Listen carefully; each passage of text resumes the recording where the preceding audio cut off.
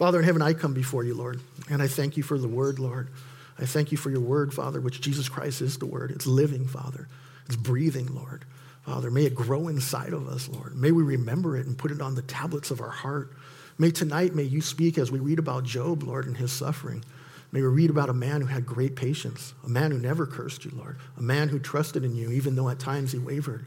Lord in heaven, we can relate to that. We go through troubles in life, Lord, but may we remember and trust in you that you bring comfort, that you bring joy, that you bring, Lord, peace to us. There is no peace outside of Jesus Christ. So today, speak to us through your word, Lord. May we hear it and apply it to our lives, Lord. We thank you for your Son, and we thank you for your word. May the Holy Spirit speak tonight. May my words be few and your words be many. Holy Spirit, take over. I love you in Lord Jesus Christ's name. And all God's people said, Amen. So guys, we're going to be in chapter 14 tonight of Job. I finished chapter 13 last time I was here on the pulpit. So in chapter 12, to kind of do a little bit of a recap, chapter 12, we saw the following. Job defended himself against his friends. And again, today he's going to defend himself, but more of questions directed towards God in today's chapter. But he did defend himself in chapter 12 against Zophar. He states that his friends think they have more wisdom than him, but he's in his old age, he's saying, look, I've been around the block. In my old age, I've learned a lot of things, and you're not privy to information that I'm not as well. So what they were doing to him, the things they were saying, accusing him of sin, which he had not done, and really not telling him anything new, he had also spent time with God. And what was obvious to Job is that God does punish sin, and we do know God punishes sin. But what they were saying is God only punishes sin when God only has you go through these trials and tribulations when you've done wrong. But people who do good don't go through them. But Job had seen the opposite. Job had seen that, no, wait a second, I've seen many evil people prosper on earth. But we know ultimately in the end, they will pay a price for that, right? So you've heard the saying, you can get away with murder here, but you won't get away with murder in heaven. You won't get away with murder before you stand before Jesus Christ, amen? So that's what he was saying. He goes, look, it's obvious that what you're saying is not completely true, what I'm going through. Job says in chapter 12, God's will, his will be done. When God breaks something, it cannot be rebuilt by men. God controls nature, Job says in that chapter. He tells waters what to do. God withholds them and then they dry up. He sends out waters out to overwhelm the earth and also to overwhelm men. So he realizes God's in total control of nature, and I understand that. It also says in that chapter that God plunders counselors and makes leaders to be fools before him. So the question is, we have a lot of politicians and leaders over us who are in opposition to God, but is God ruling over them as well? Amen. He is in the end. Remember, never forget that. God is in control. Nothing can happen unless God allows it. And Job talks about that in chapter 12. He allows kings to reign, limits their power, overthrows the mighty. He makes nations great, and then he destroys nations. We've seen that throughout our history. Nations will rise up, and then they're in opposition to God, and then they fall.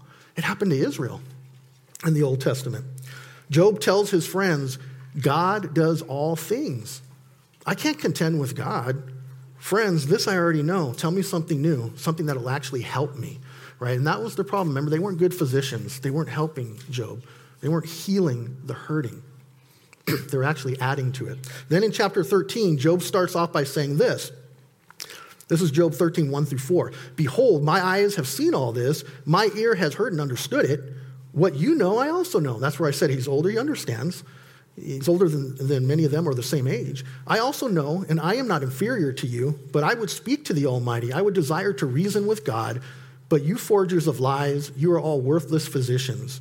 Job then goes on to say in chapter 13, and he says to his friends, you're liars, speaking lies, speaking wickedly on behalf of God.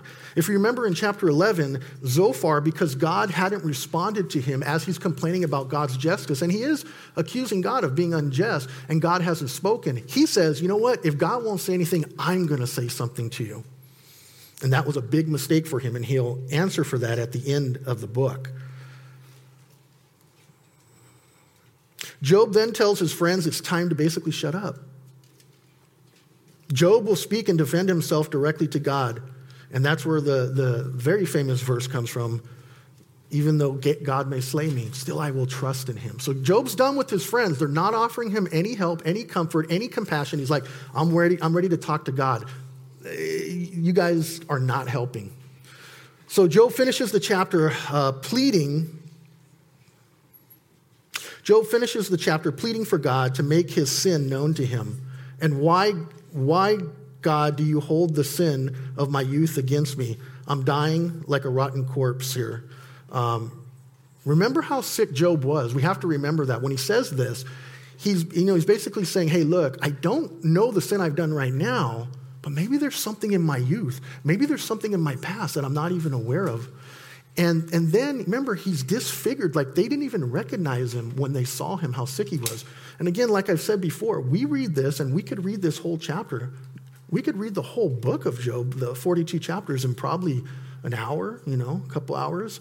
And so we tend to think this is happening over a short period of time. Scholars estimate this is happening to Job, his sickness, over a 6-month period. He's been sick for a while. So Job is at that place. He must have smelled at this point. He had open scars. He was taking potsherds and scraping off his dead skin, and they couldn't recognize him.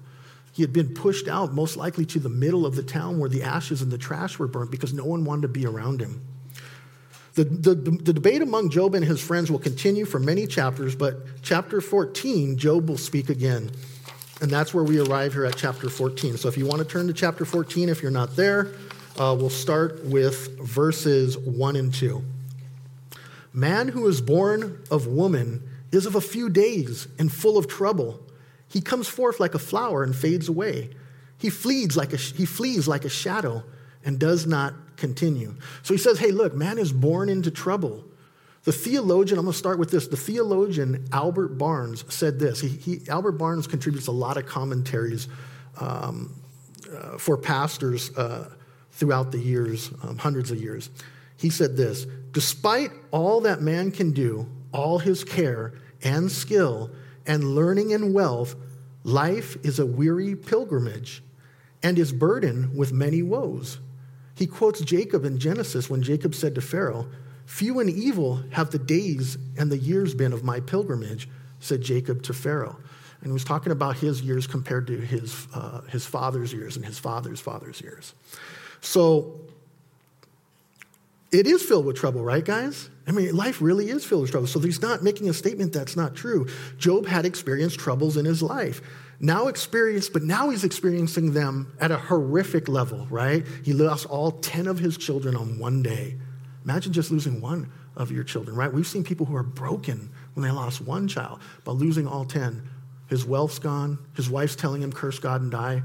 But you got to understand, it's not that she was a horrible woman. She was a woman who just lost all her kids and saw her husband being rebuked by everyone in the town. And then also sitting there disfigured. She's like, you know what? It might be better if he curses God and maybe God just strikes him down and takes him, right? So Job recognizes that man is born into sin. Adam and Eve sinned, right? And that's where original sin comes from.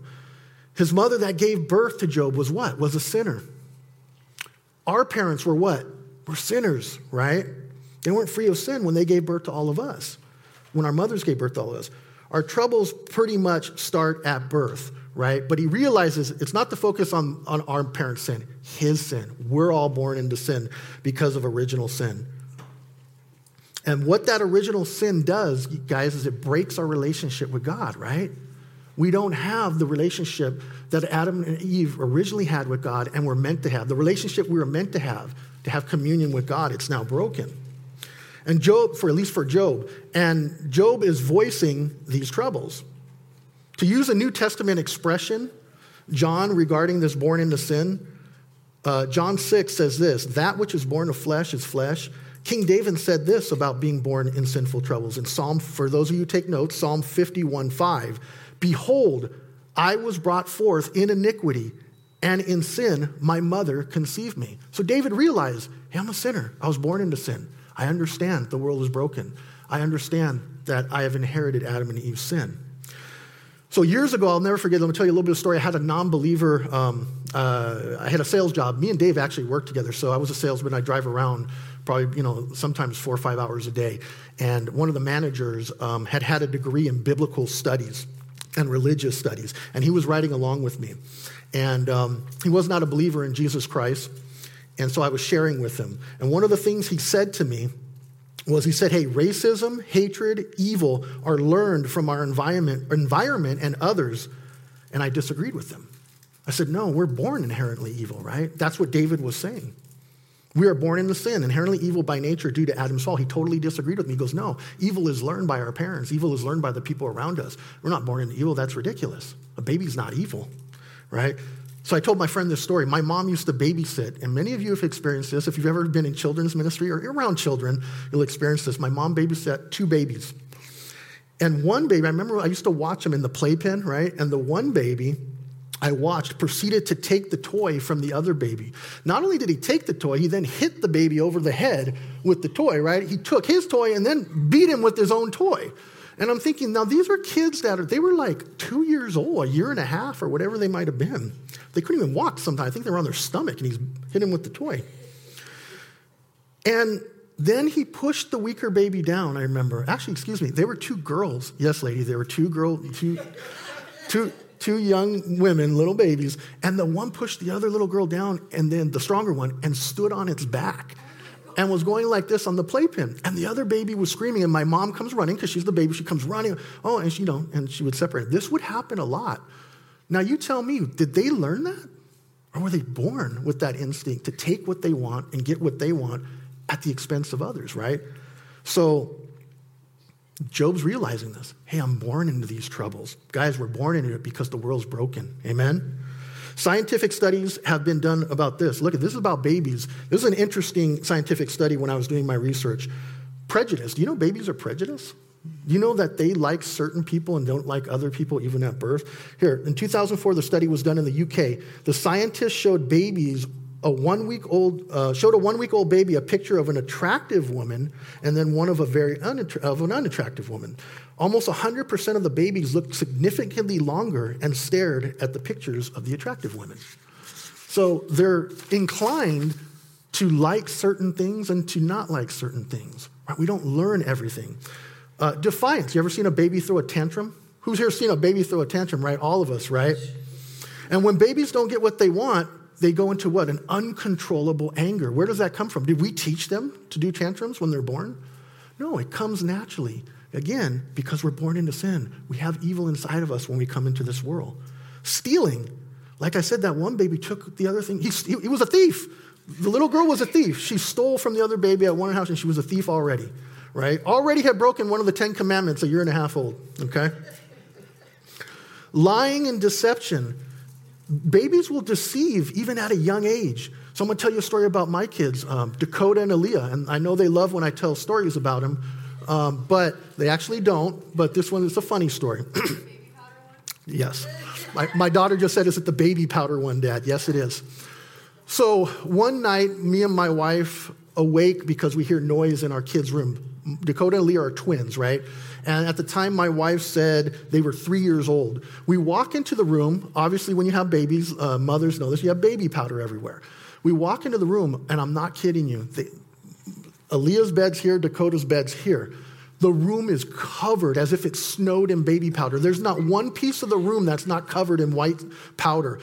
The closet's filled with it. The beds are filled with it. It's all over the carpet. You can't even see the carpet. It's on the walls. And here's what's funny. Dakota's getting into his bed.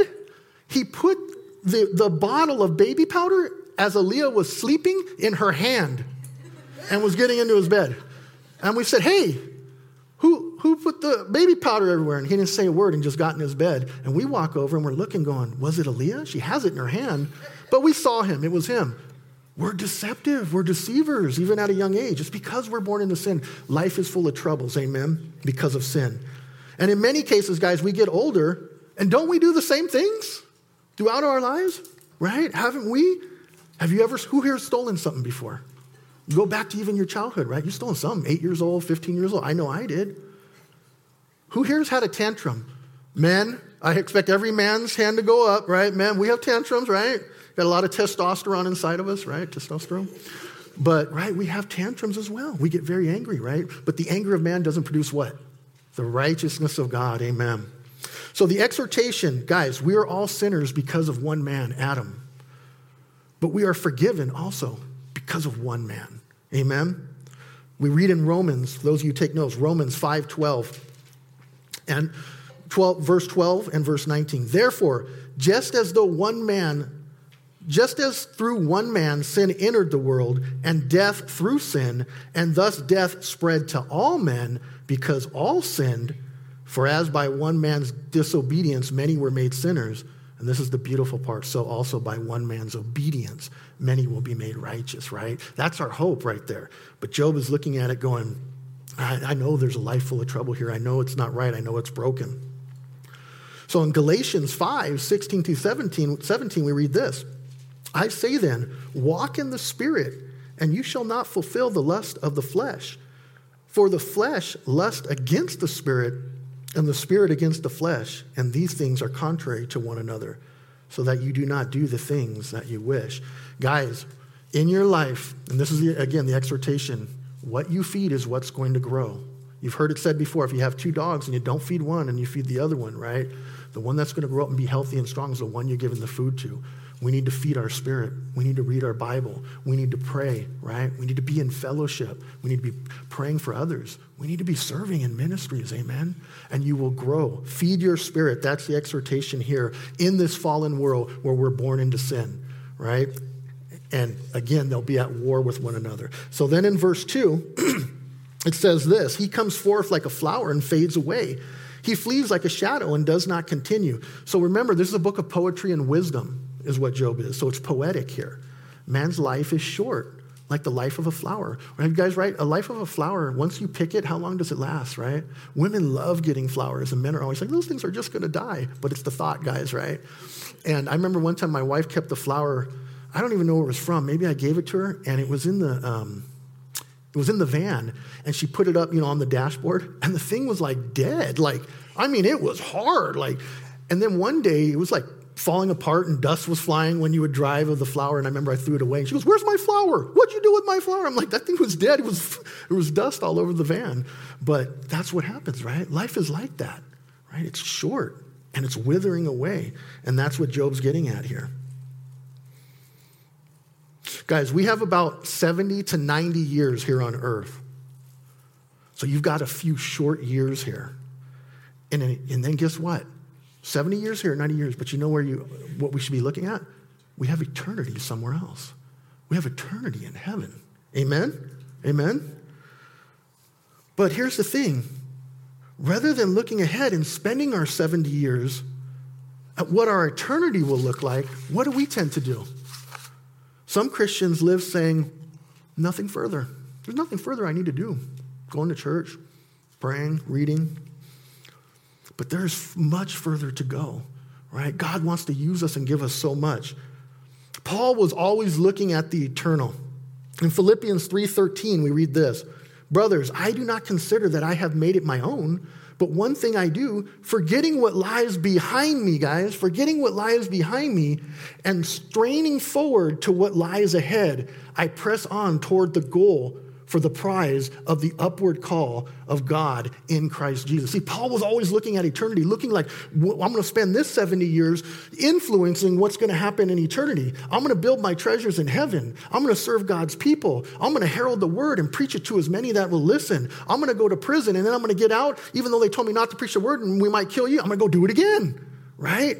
He was always looking for eternity.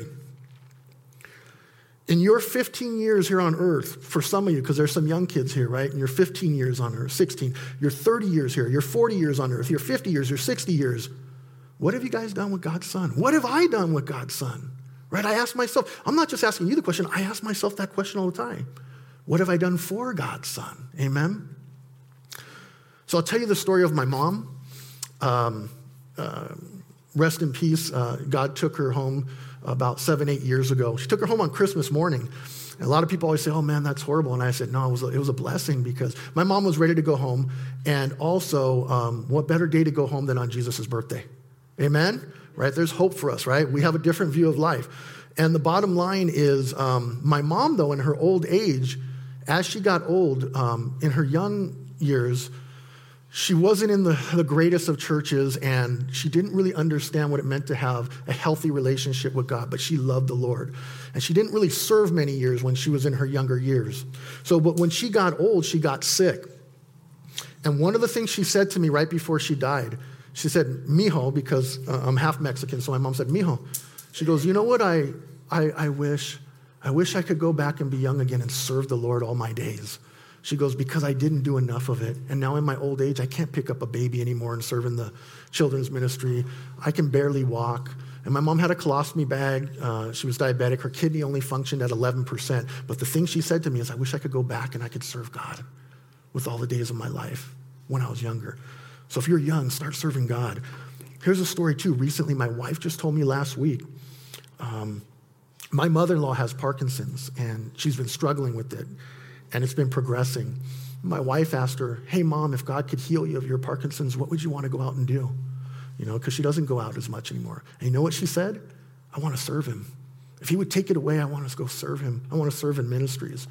Guys, you think about people who their ability has been taken away to serve God in ministry, and yet here we are. Think about it. If you have the ability, if you can walk, if you can talk, if you can see, right? If your heart's pumping and you can go run 2.5 miles, serve God wherever he's called you, whether it be the children's ministry, whether it be hospitality ministry, worship ministry, youth ministry, whatever it is, use your days, redeem the time, amen? Be on fire for God, because there are people who can no longer serve him and they wish they could go back and dedicate those days to service to God, amen? So life is short, as Job's talking about.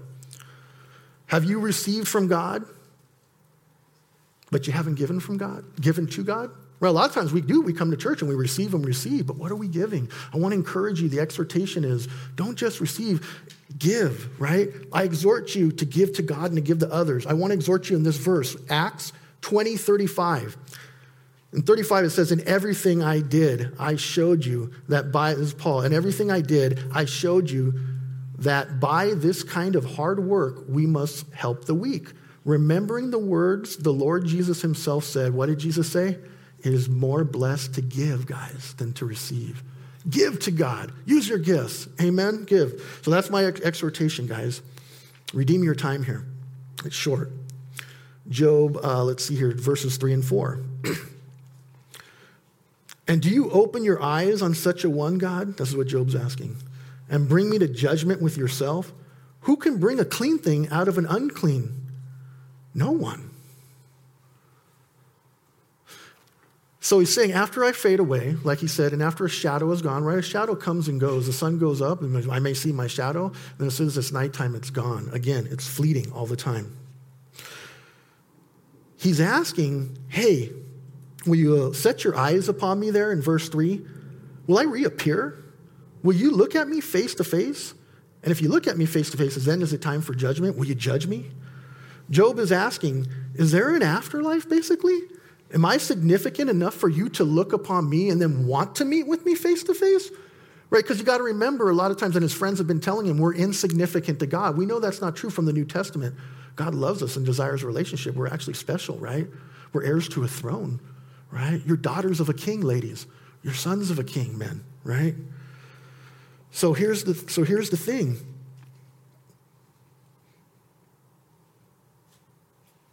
And then he says, or he's maybe thinking, have you already judged me and you're not going to allow me to meet with you? Like, this is it? You've already judged me and that's why these bad things are happening to me and that's it, my life's over and then you're going to put an end to it and I'll never see you face to face? See, he's reasoning with God. Is my sentence suffering and then death? That's what Job is basically saying here in that verse. Because what Job didn't have, guys, what we have, and thank Jesus for it, he didn't have the New Testament. Right? The Old Testament is the New Testament concealed. The New Testament is the Old Testament what? Revealed in the revelation of Jesus Christ. He didn't have that. So in 2 Timothy 1:10, we read this, but has now been revealed, so through Jesus, Paul's saying, but it has now been revealed by the appearing of our Savior, Jesus Christ, who has abolished death and brought life and immortality to light through the gospel. Amen. Pastor Dave Wright just taught through 2 Timothy. It's through Jesus Christ that we have that revelation. Praise God. Job is asking, is there a judgment? We know there is a judgment, right, guys? He didn't know. Remember, Sheol was the grave. He thought, okay, I'm going to go down in the grave and that's it. Lights out. He didn't have a full understanding. But we know there is. In Hebrews, so those of you who again take notes, Hebrews 9:27, we read this. And as it is appointed for men to die once, but after this is what, guys? The judgment, right? So it's only appointed for us to die once. And then in verse 4, if you look, he's kind of saying, God, if there is this judgment, how can I stand before you in this judgment and be made clean? How? I don't understand it. How can I be righteous before you? Because I'm unclean and I'm righteous. And remember, right before this, right, you got to look at the context. He said, I'm born into sin. So if I'm sinful, how do we handle this? How do we fix it? Is basically what he's asking. Without knowing about Jesus at this time, Job knew his works and his sacrifices. Remember, he was sacrificing even on behalf of his children. I think it was in chapter 2. Just in case they had sinned, he wanted to sacrifice for them. So we could take it that Job was sacrificing unto the Lord. And Job loved the Lord. And we know that because God even says he's righteous and there's none like him in the very first chapters when he invites Satan to look at Job's life. Here's what it is. Job is realizing sin is his problem. And he realizes also as sin is my problem, God, I'm not the solution. I can't outwork my sin and make it right. And he also knows not only is he not the solution, we're not the solution. You guys are not the solution. I'm not the solution to sin. Job says, who? I love that he says, who can make me clean in that verse? There's who. And then again, a person, there's no one who can do that. See, Job is right. There is no man who can make another man clean of sin and wickedness, right? We know that. There's no amount of works, guys, that you can do where you could stand before God in righteousness and be holy. But God himself, the man, can make a man clean. But Job didn't know that. Job is kind of saying, if there was only a propitiation for me, God. The propitiation, if you don't know what that means to appease something. So in this case, a propitiation would be an appeasement to God for the problem of sin. Job is saying if there was only an atonement to make me clean, long before Jesus was made the atonement. The Bible rocks. The Old Testament is always pointing towards the coming Messiah. Job needs a Savior to do away with his sin. We got a problem. I don't have the solution. Who does? God has the solution, and God's going to take care of it. But he didn't know that at that time. There is no amount of good we can do to appease God, reach the bar of acceptability that God requires, guys. God does not require goodness. Do you guys know that? He doesn't require goodness. What does he require? Does he require you just to be good? No. He requires you to be holy, for he is holy. He requires holiness. Amen? The Lord said to Moses in Leviticus 19:2, again, those who take notes. I always say those who take notes because my wife used to take notes, and she goes, you go too fast, and I need you to tell me the scriptures so I can write it down, because my wife likes to, whatever the pastor's teaching, she likes to study it the next day. So Leviticus 19:2, we read this. The Lord said this to Moses, speak to all the congregation of the children of Israel and say to them, you shall be holy, for I, the Lord, your God, am holy. So what is God asking us to be? What is he requiring? For us to be holy, not good. Holiness is far beyond goodness, guys. Holy, and I'm going to tell you what holiness is. Holy is sanctification. It's separation to God. In Greek, the word is hagios. Hagios, in the Strong's definition, it says it's sanctification. And here's the definition, is thus the state predetermined. Listen to this. The state predetermined by God for believers into which in grace he calls them, and in which they begin their Christian course and so pursue it. Hence, they are called saints, hagios, consecrated, most holy thing. Holiness is a God thing. It's not a man thing. It's what God has predetermined for us to be. And then once we're saved, we get on that road and God starts sanctifying us. And one day, all of our impurities and all of our sin will be taken away through Jesus Christ. And then the glorification will happen with Jesus in heaven when we live our last day and we're with him. So guys, God requires holiness. And Job knew, how can I do that? To make Job clean, make us clean, we needed God to make us clean, a propitiation, guys. That's what God did. He sacrificed himself. In Romans 3:23 through 25, we read this, for all have sinned and fall short of the glory of God, being justified freely by his grace through the redemption, again, the redemption that is in Christ Jesus, whom God set forth as a propitiation. See, there's that word. Jesus is the propitiation. He was the only thing that could appease God. Job didn't know that at this time. We do. Amen. Praise God that we do. Amen. And the propitiation is from the word here, halasterion. The definition in Greek, appeasing God and atoning victim. The word really actually means to appease God with an atoning victim. Who was the atoning victim? Jesus. And then verse 9, by his blood, through faith, to demonstrate his righteousness, because in his forbearance, the word forbearance in Greek here means, forbearance is basically tolerance. So you could read this verse here at the end of Romans 3:25, by his blood, through faith, to demonstrate his righteousness, because in his tolerance, basically, of sin, God had passed over the sins that were previously committed. So see, in Job's day, the sins were being held until Jesus came and died on the cross. They were being looked over by God, and that's what the animal's blood was supposed to signify. It was a covering, but a temporary covering. But see, Job didn't know this. Job had no one, like he said, no one can make me clean, because long before Jesus, Job was trying to figure it out, working out his salvation here, guys, with fear and trembling and questions. In Philippians 2:12, we read this, and some of us have to do that. Most people will. You guys will work out your salvation through fear and trembling. Paul said this, in my absence, Philippians 2:12, in my absence, work out your own salvation with fear and trembling. And basically, you can replace those words. Here's what Paul's saying. Work out your salvation and your relationship and reconciliation through God, through Jesus Christ, with reverence for God and humility. Realizing God is here and I am here, and I'm going to be humble in my relationship with God. And the fear part is, right, it's the wisdom of God. Once we understand who God is, giving him reverence and respect. The who can make a man clean was a foreshadowing, the need of a Savior before there was a Savior. The Bible rocks, man. You're right? Am I right? The Old Testament, the book of Job, sometimes we read this, it was just a man suffering, and it's a story of a guy's life, and it's very interesting. But no, it's foreshadowing and pointing towards the Christ. But Christian, now that you have been made clean, so guys, now that you have been made clean, walk in that cleanness of life. Walk in that new life, right? You're not sinless, as Pastor Dave always says, and many pastors say, but you should sin less, right? The longer we've been Christians, from the time we sin to the time we repent, the longer we've walked with the Lord, it should get shorter and shorter and shorter, guys. So I want to encourage you. We're all still sinners, but we should sin less now that we have Jesus and we have a newness of life, and we've been made clean by what happened on the cross. Amen?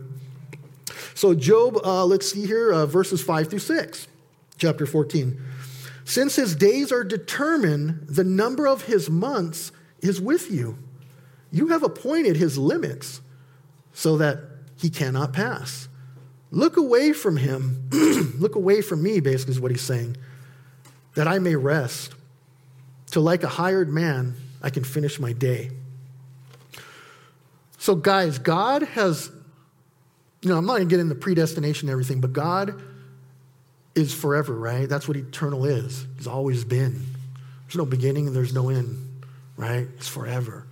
And God has seen everything that'll ever happen. God cannot learn anything new. So God has already seen our lives played out, every decision we'll make. It's a divine revelation, right? Therefore, the days of our lives have been predetermined by God. That's why it's worded this way. If you ask me to explain empirically that I understand predestination and how it all works, I don't. You got the wrong guy. People have been arguing about this for thousands of years, and they will continue to do that. But what we do know is that free will and God's sovereign will throughout the Bible is like this, intertwined beyond our belief and basically beyond our understanding. We see them both. So I acknowledge that they're both there. And here I acknowledge that God knows all things, and God has determined our days. Guys, no amount of science, machinery, in the future, God will ever allow us to live a minute or a day past what God has already predetermined for us to live. Amen? He knows all things. That's part of it. And then Job asked him, he says, Job's basically saying here, he's losing hope in life. He believes God is ending his life. He asked God, can you just look away from me? Give me a break and let me just finish the day like a hired man who wants to do his work, go through his struggle, go through the labor, whatever the struggle may be, and then just rest because his day's done. This chapter, when I looked at it and I studied it, it's a chapter of wavering hope. It's a chapter about hope, but it's a wavering hope that goes back and forth. Because this chapter contains great despair, so do many of the chapters, from a man who's been through a devastating loss and has been through a lot of personal suffering. Okay, so we do have to understand that as his hope's going back and forth. But Job was a human being just like us. Guys, I'm sure he had earthly aspirations and dreams for his life, right? Do you think that was his dream when he started life? That all his kids would go on one day and be killed on one day? No. Who dreams that, right?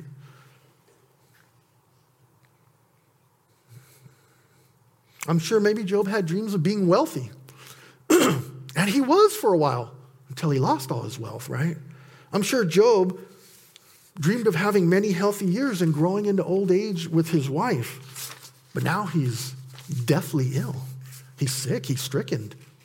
He's probably realizing, I don't think I'm going to be able to fulfill that dream.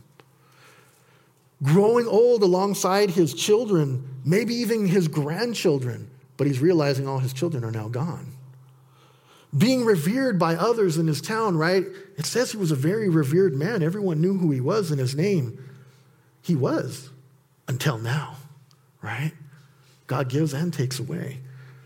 How many of you can say that your life has gone exactly how you planned and all your dreams have been realized?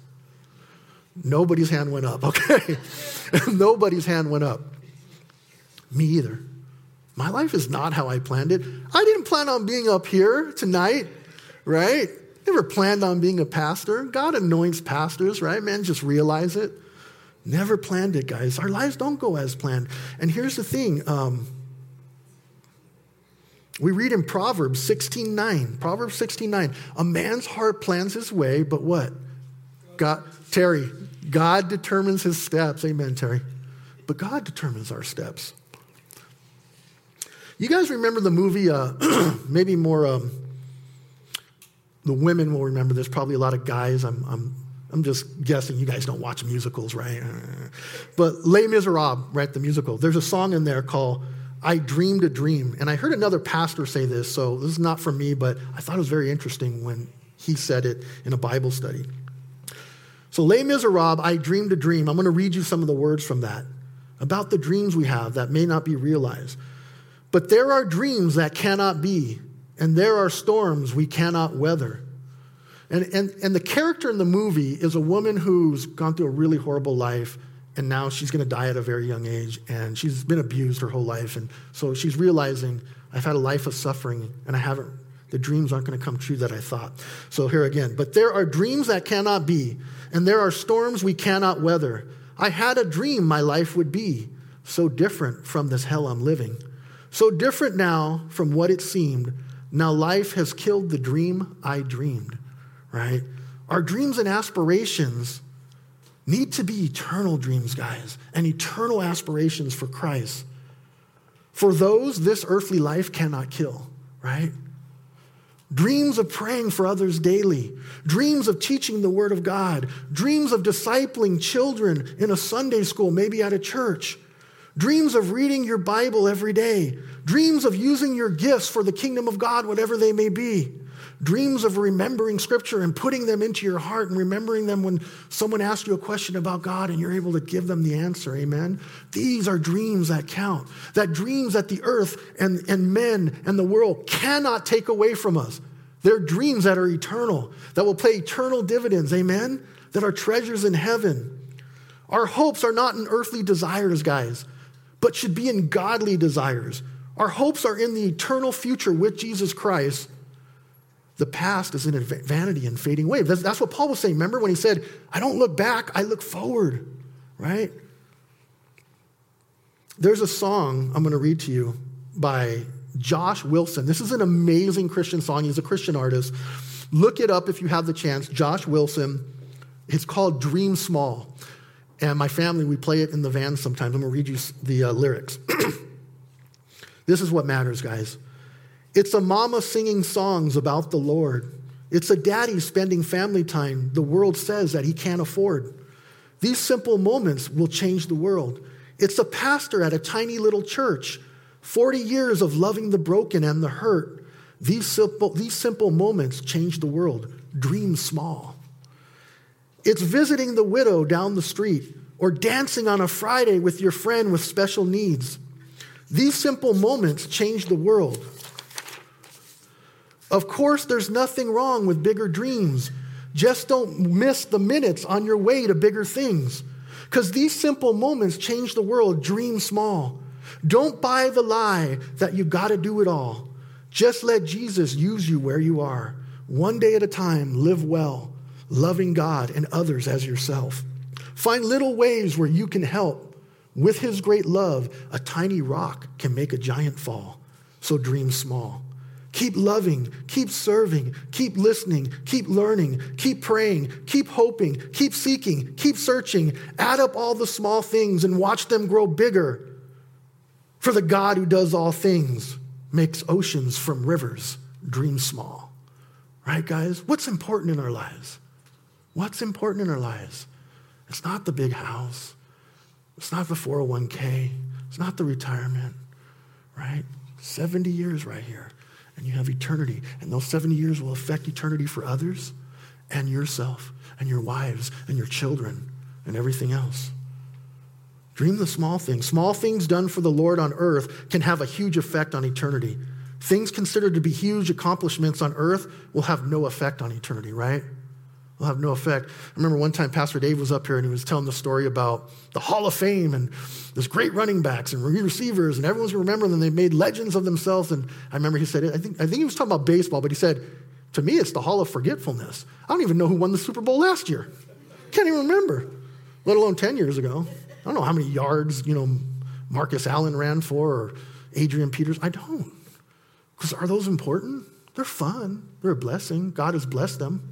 Right, with talents. But what's important, guys, is eternity. Amen? So let's read verses 7 through 12. For there is hope for a tree. It is cut down that it will sprout again, and that its tender shoots will not cease. Though its roots may grow old in the earth, and its stump may die in the ground, yet at the scent of water it will bud and bring forth branches like a plant. But man dies and he's laid away. Indeed, he breathes his last. And where is he?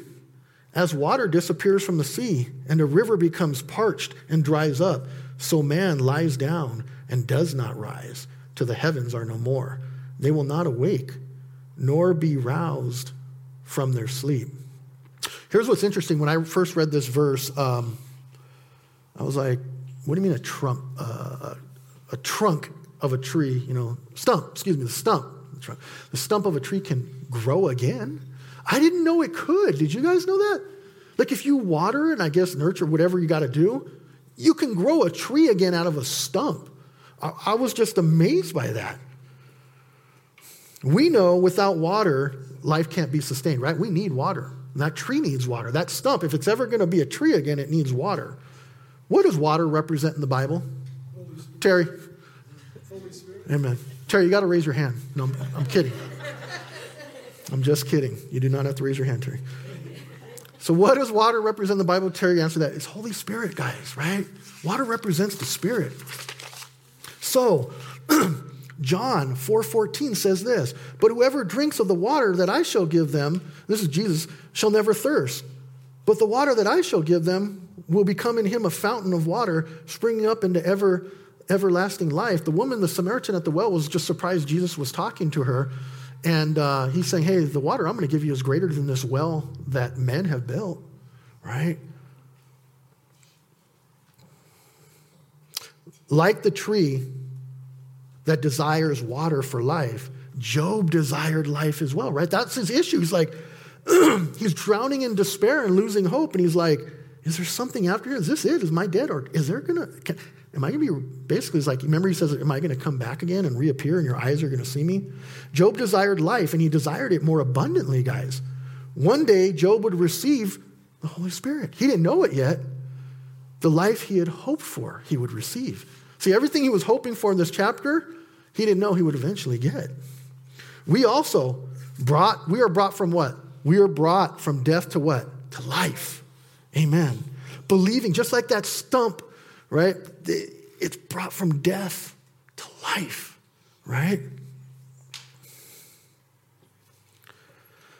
Believing in Jesus and receiving from him the living water, the Holy Spirit, is what gives us eternal life. Amen?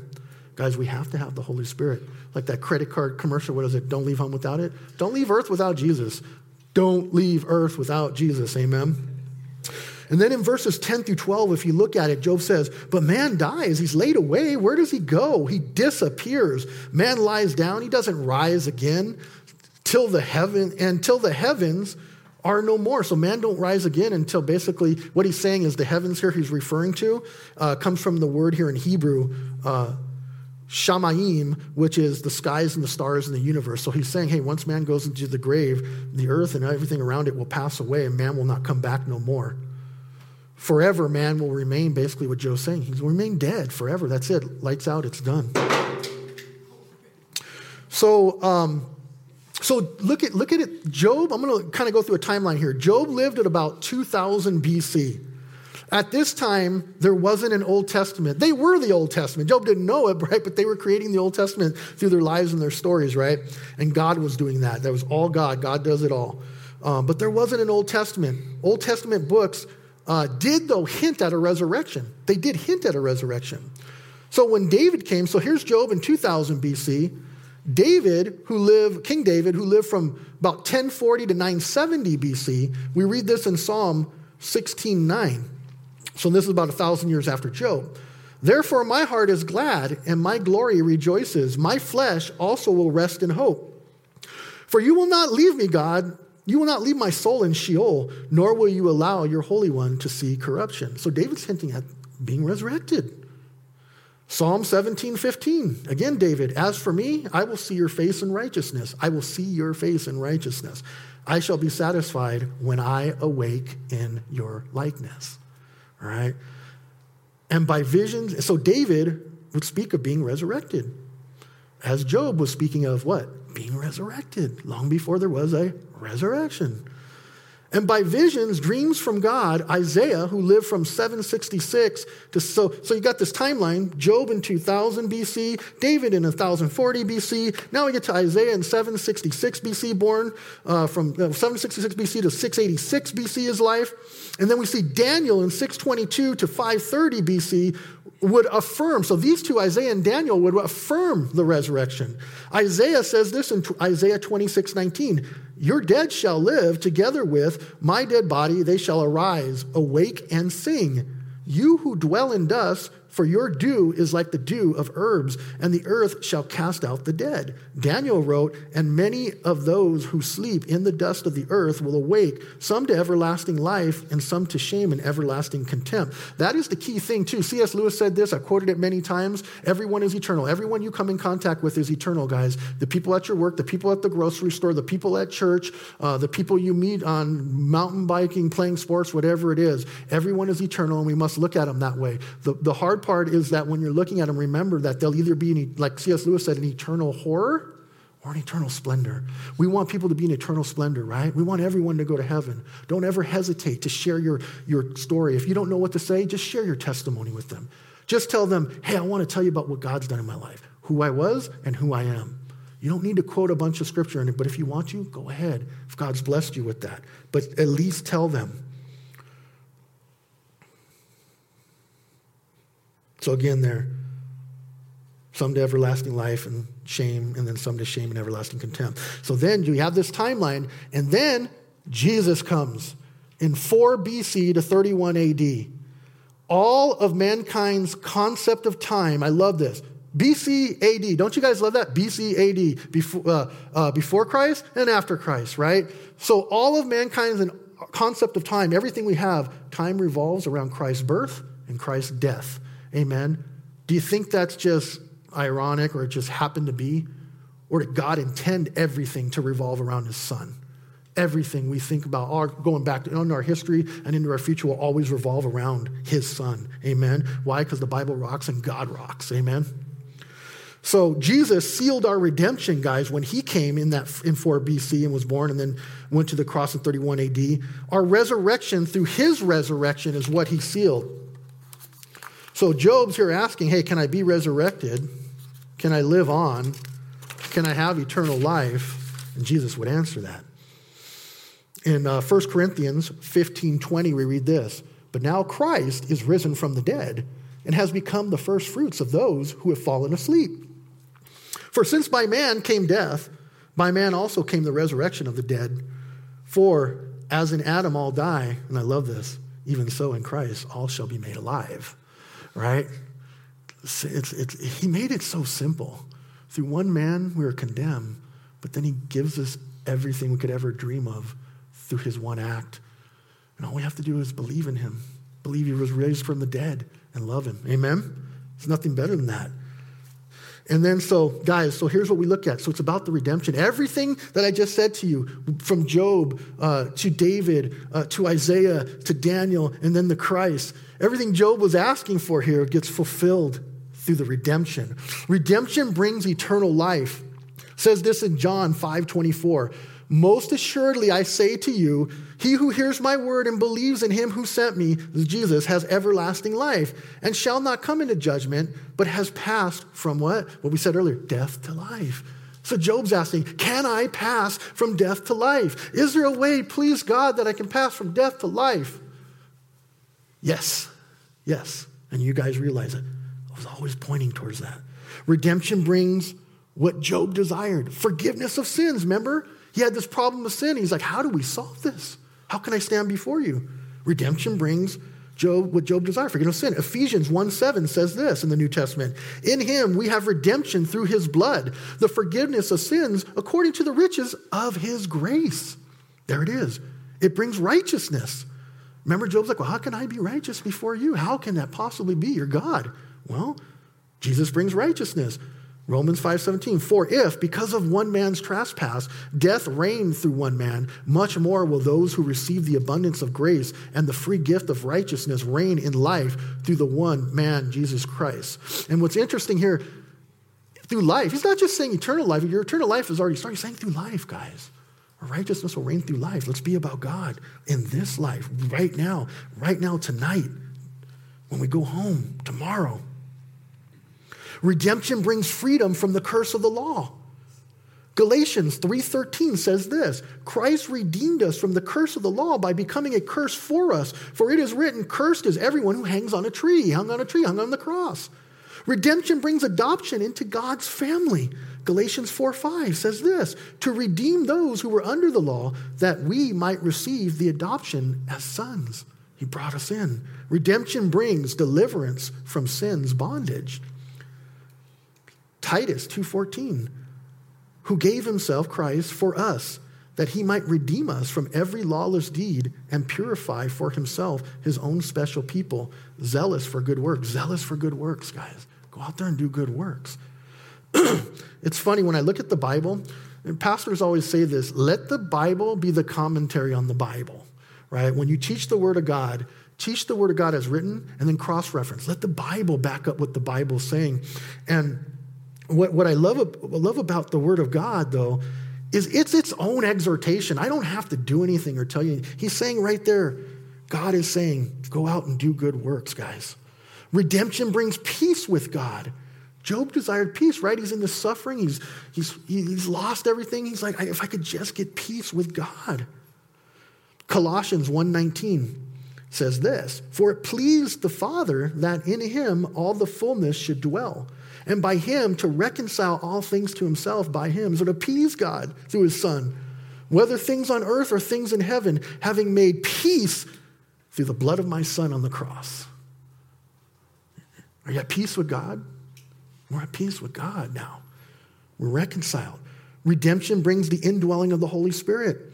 1 Corinthians 6:19. "Or do you not know that your body is the temple of the Holy Spirit who is in you, whom you have from God? And you are not your own anymore, for you were bought at a price." And that's the key thing in that verse, guys. It didn't come freely. It came freely for us, but there was a price. You were bought. "Therefore, glorify God in your body." And because you were bought, now glorify God in your body, in your spirit, which are God's.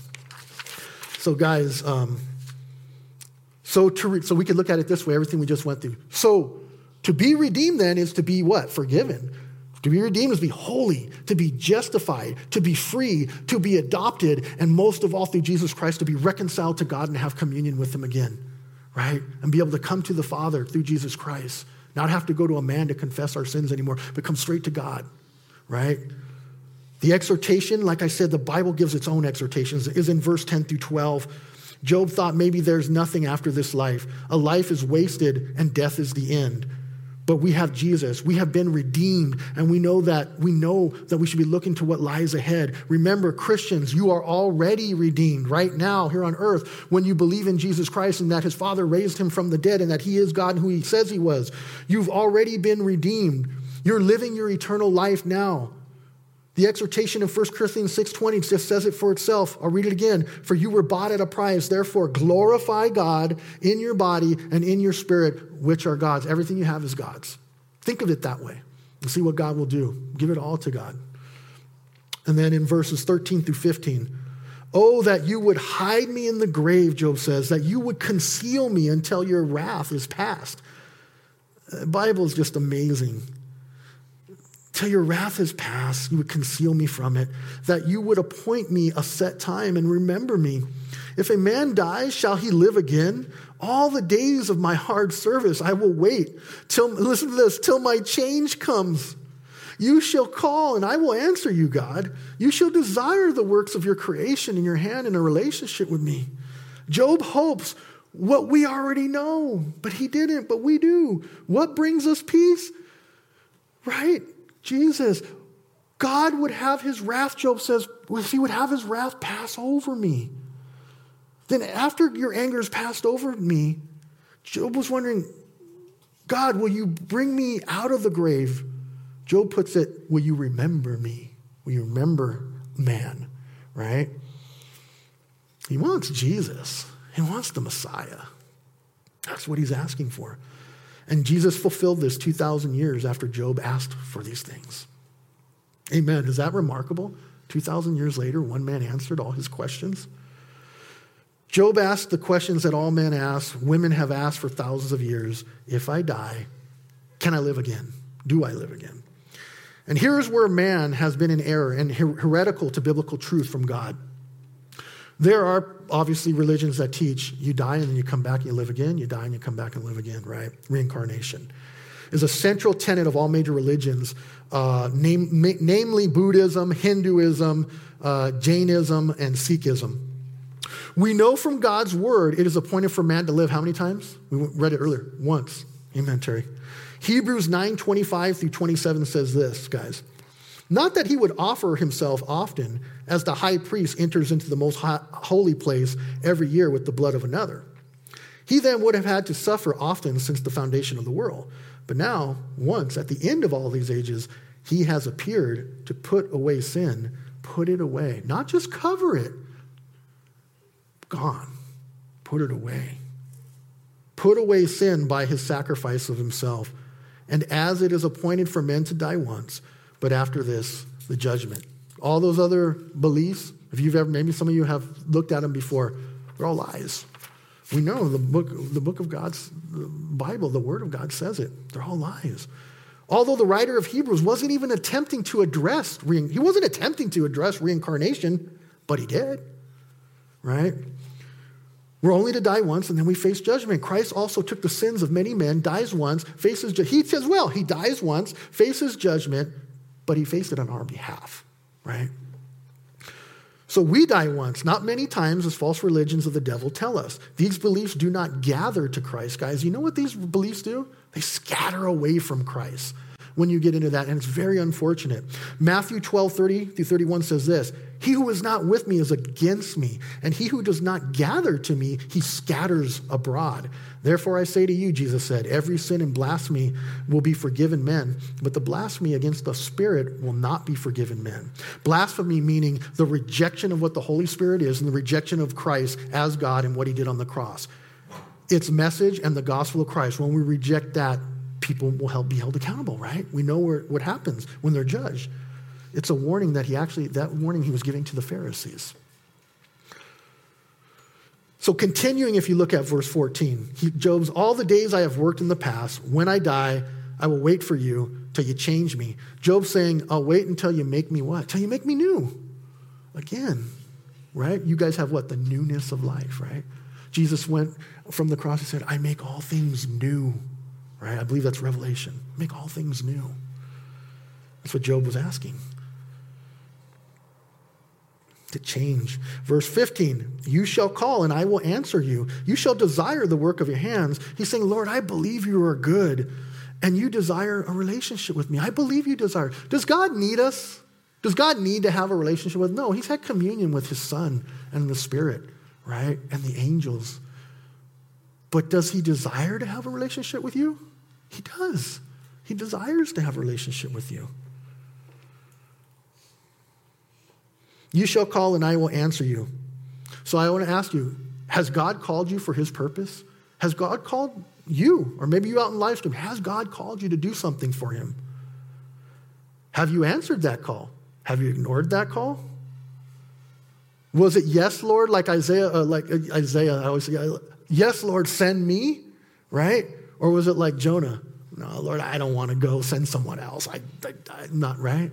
Guys, if you've been called, right, and you have a calling on your life, respond to it. Respond to it. Yes, Lord, here I am, send me. So years ago, I'll tell you, so years ago at my old church, and this is about 17 years ago, as you guys know, I lead the men's ministry here, and obviously God has worked in my life where now I'm on the pulpit. 17 years ago, we had two leaders of our men's ministry. The one who taught the men's ministry was leaving. His right-hand man, who was also an associate pastor at the church, unfortunately had an accident when he was young. He had jumped into the ocean and hit his head on a sandbank, and he was paralyzed from the neck down. Or maybe it was from about here down, I don't remember, but and he loved the Lord. And when that person left, they came to me because I had led in ministry. I'd led different, facilitating groups, within the men's ministry after we do a study, answering questions, prayer, things like that. And they said, hey, Doug, we prayed about it, and we feel that we want you to take over the men's ministry.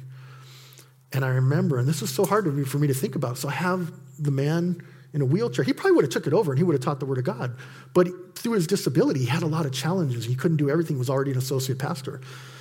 And they said, why don't you pray about it? And I remember I prayed about it and I came back and I just said no. But the real reason was I didn't want to make the commitment. I didn't want to do it. I look back now as I'm standing here in the men's ministry here. God had a calling on my life, but I said no to God.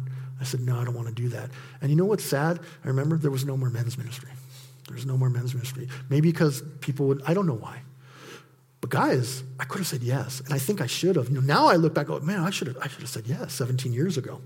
So guys, if God has a calling on your life, like Job is saying here, he says, when you shall call, I will answer you. Now it's a different context here.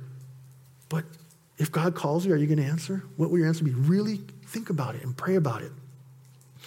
So God desires to have a close, intimate relationship with his creation.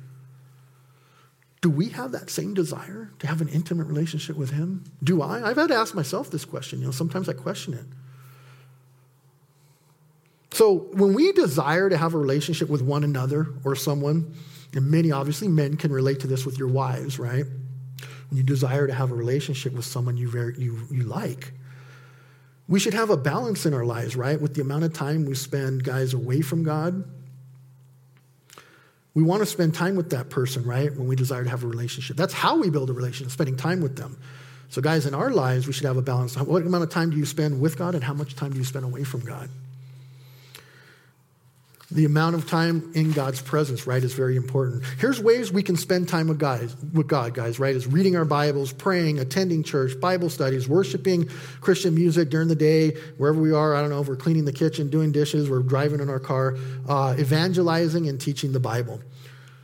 So here's some of the things, too, we tend to do when we want to get to know someone better and we want a relationship with someone. We spend alone time with that person, right? You might go out to lunch with them alone. Maybe you go to a movie and then out to dinner. You spend alone time with them. Do we spend alone time with God, right? Without distractions of the world in our everyday lives. Maybe do a personal devotional. That's a good idea. Spend some alone time with God. Have that relationship. Do we make time to talk to that person, right? Well, how do we talk to God? How do we communicate with? Through praying. Are we praying? Are we communicating with God? I don't know about you. I remember when my wife, when I was first getting to know her, I couldn't wait to talk to her on the phone. You guys know, you'd sit there talking for hours, right? And upon hours. And I remember when I was a kid and I liked someone, I was trying to build a relationship, my parents would be like, you've been on the phone for 3 hours with that girl, get off the phone, right? So it's the same thing, guys. Pray and communicate with God, right? Make time to talk, be excited to see him, right? When we're trying to build a relationship with someone, don't we look forward to seeing them? Do we look forward to going to church, right? This is where we see God. This is where we come to be in his presence, right? Do we look forward to coming to church, meeting with Jesus? Do we look forward to studying our Bibles, right? Some of us will get a new book, right? A secular book, and we're so excited. Oh, I can't wait to find out what happened to the character. And you'll literally read like 100 pages in one night, and you can't put it down. But then you look at the Bible, and you go, tomorrow. And then the next day comes, I'll read it tomorrow, right? Guys, we need to look forward to those things when we're building a relationship with someone. And if you're not excited about God, pray about that God makes you excited about him, that God speaks to you. Think of the other person. That's another thing we do when we build a relationship, right? We think of the other person and want to put their needs first, right? Do we consider what will be pleasing to God first or what will please us first? That's a reasonable question and a very logical question. Do we consider what's going to please God or what's going to please us first? Does God want me to sleep in or go with him to the prayer meeting at 9 a.m.? Does God want me to keep working through lunch or maybe invite a coworker and share Jesus with them at lunch? Should I stay after church and fellowship and put away chairs?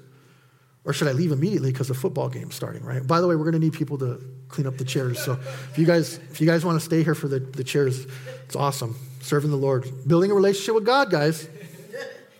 Should I open up my home for church ministry or not have to commit to something like that? Someone else will do it, right? Do we pay, when we're trying to build a relationship with someone, do you notice too, we pay attention to them? We listen intently. When we come to church, we're building this relationship with God, are we listening to the word intently or are we distracted by other things? Are we thinking about where I'm going to go eat dinner after this? Is Chick-fil-A still open? It's not Sunday. Oh, wait, it's Thursday. But it's New Year's Eve. I don't know if they're open, right? I don't know about you, but that's how my mind works. Man, I got ADHD, okay? Hardcore ADHD. I'm going 100 miles an hour.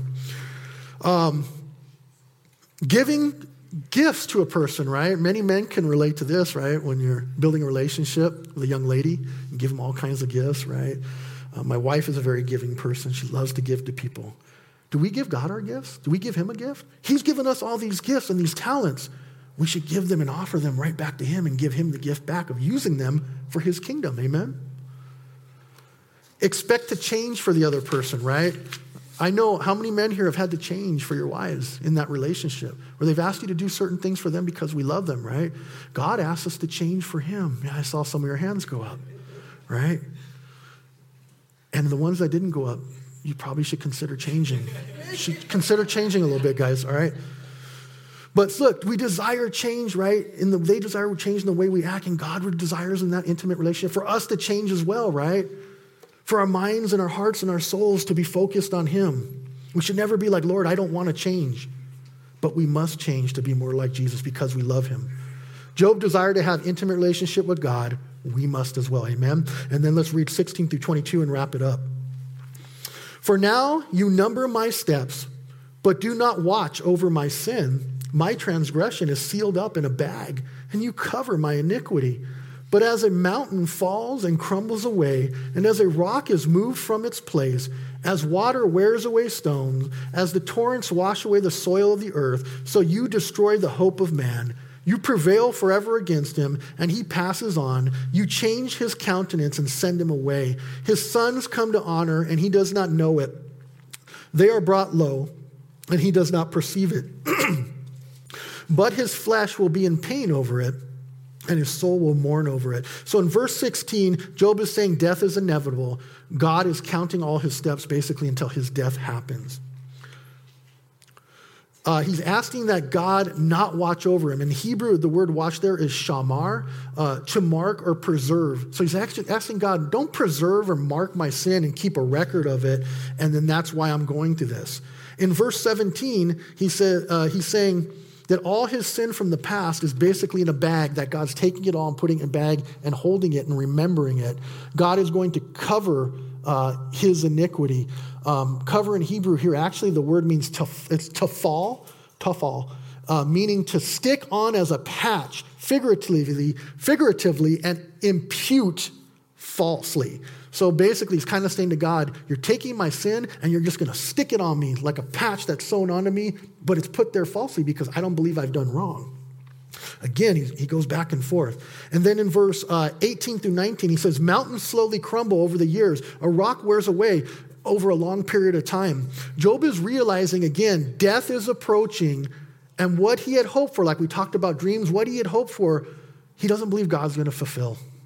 He's like, it happens slowly over time, but it just erodes, and life is so hard, and the troubles we had talked about earlier are weighing on me, God, and I've lost hope. When we are young, doesn't death seem so far away, guys?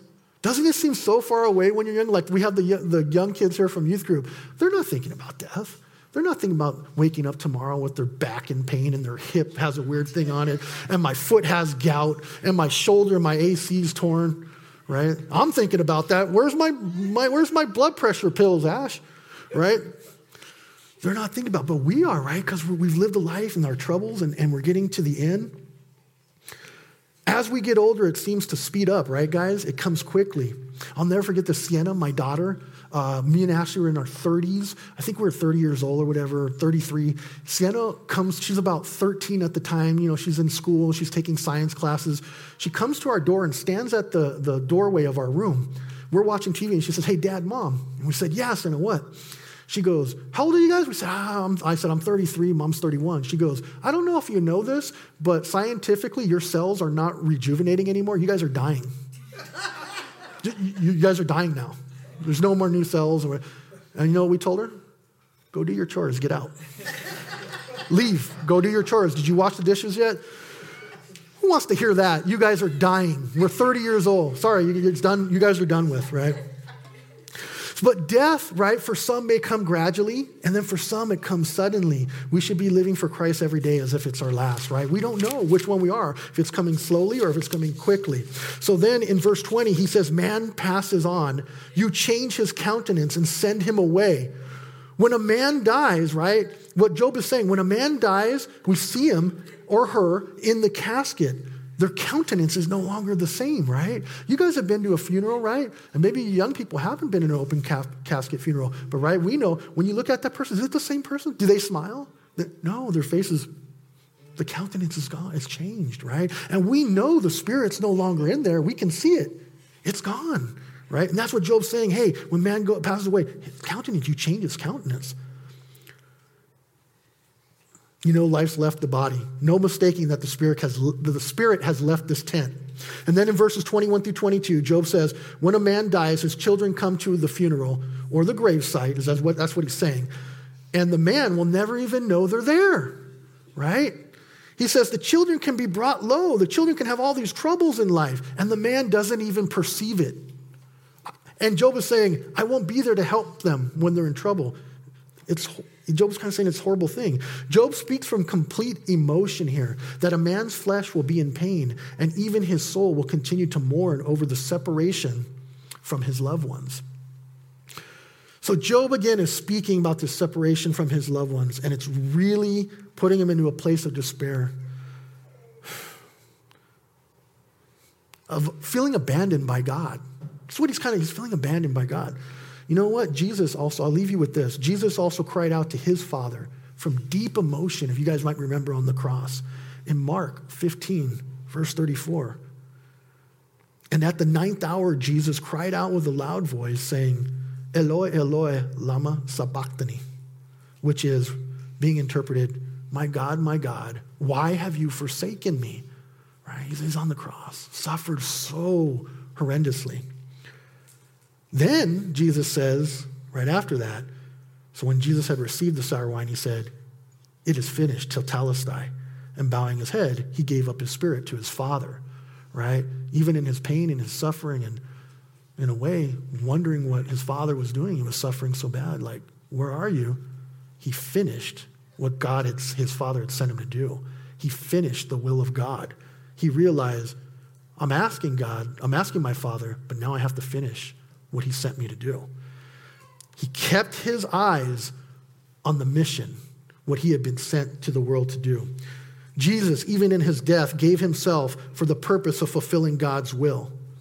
Guys, we're going to lose, like Job was saying, we're going to lose fathers on earth. We're going to lose mothers. We're going to lose sons. We're going to lose daughters. We'll mourn with those who mourn and weep with those who weep. We must move on, though, and fulfill our Father's will that he has sent us to do here, just as Jesus Christ on that cross said, why have you forsaken me? But then he completed his Father's will right after that. Amen?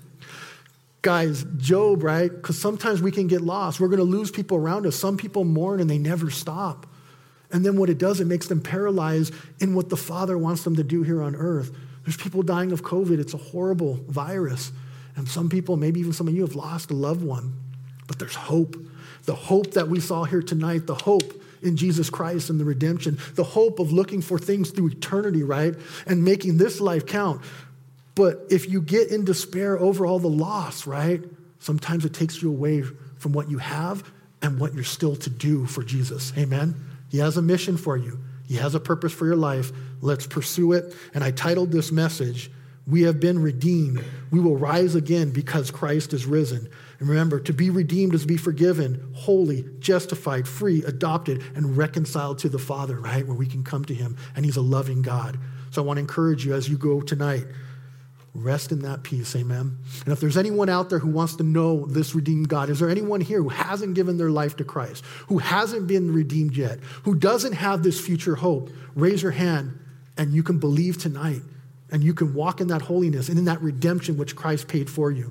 If there's anyone at home who wants to be redeemed, who wants to know this God who paid the price for you, who wants to send you out into the world to give others the same hope, it says in the Bible, you pray with me, say, I believe in Jesus Christ. I believe he's God. I believe who he is and who he said he is. And I believe that the Father has raised him from the dead on the third day. If you say these words and you believe them in your heart, it says you shall be saved. And if you're out there on live stream, go to cccalabasas.com. We want to talk to you. If you've said that prayer, you want to give your life, and you've given your life to the Lord, the angels are rejoicing in heaven. But we want to send you a Bible. And we want to talk to you and want to get you plugged into a church because, like we learned earlier, sanctification is still going to happen. We want you to get plugged into a good church and we want to love on you.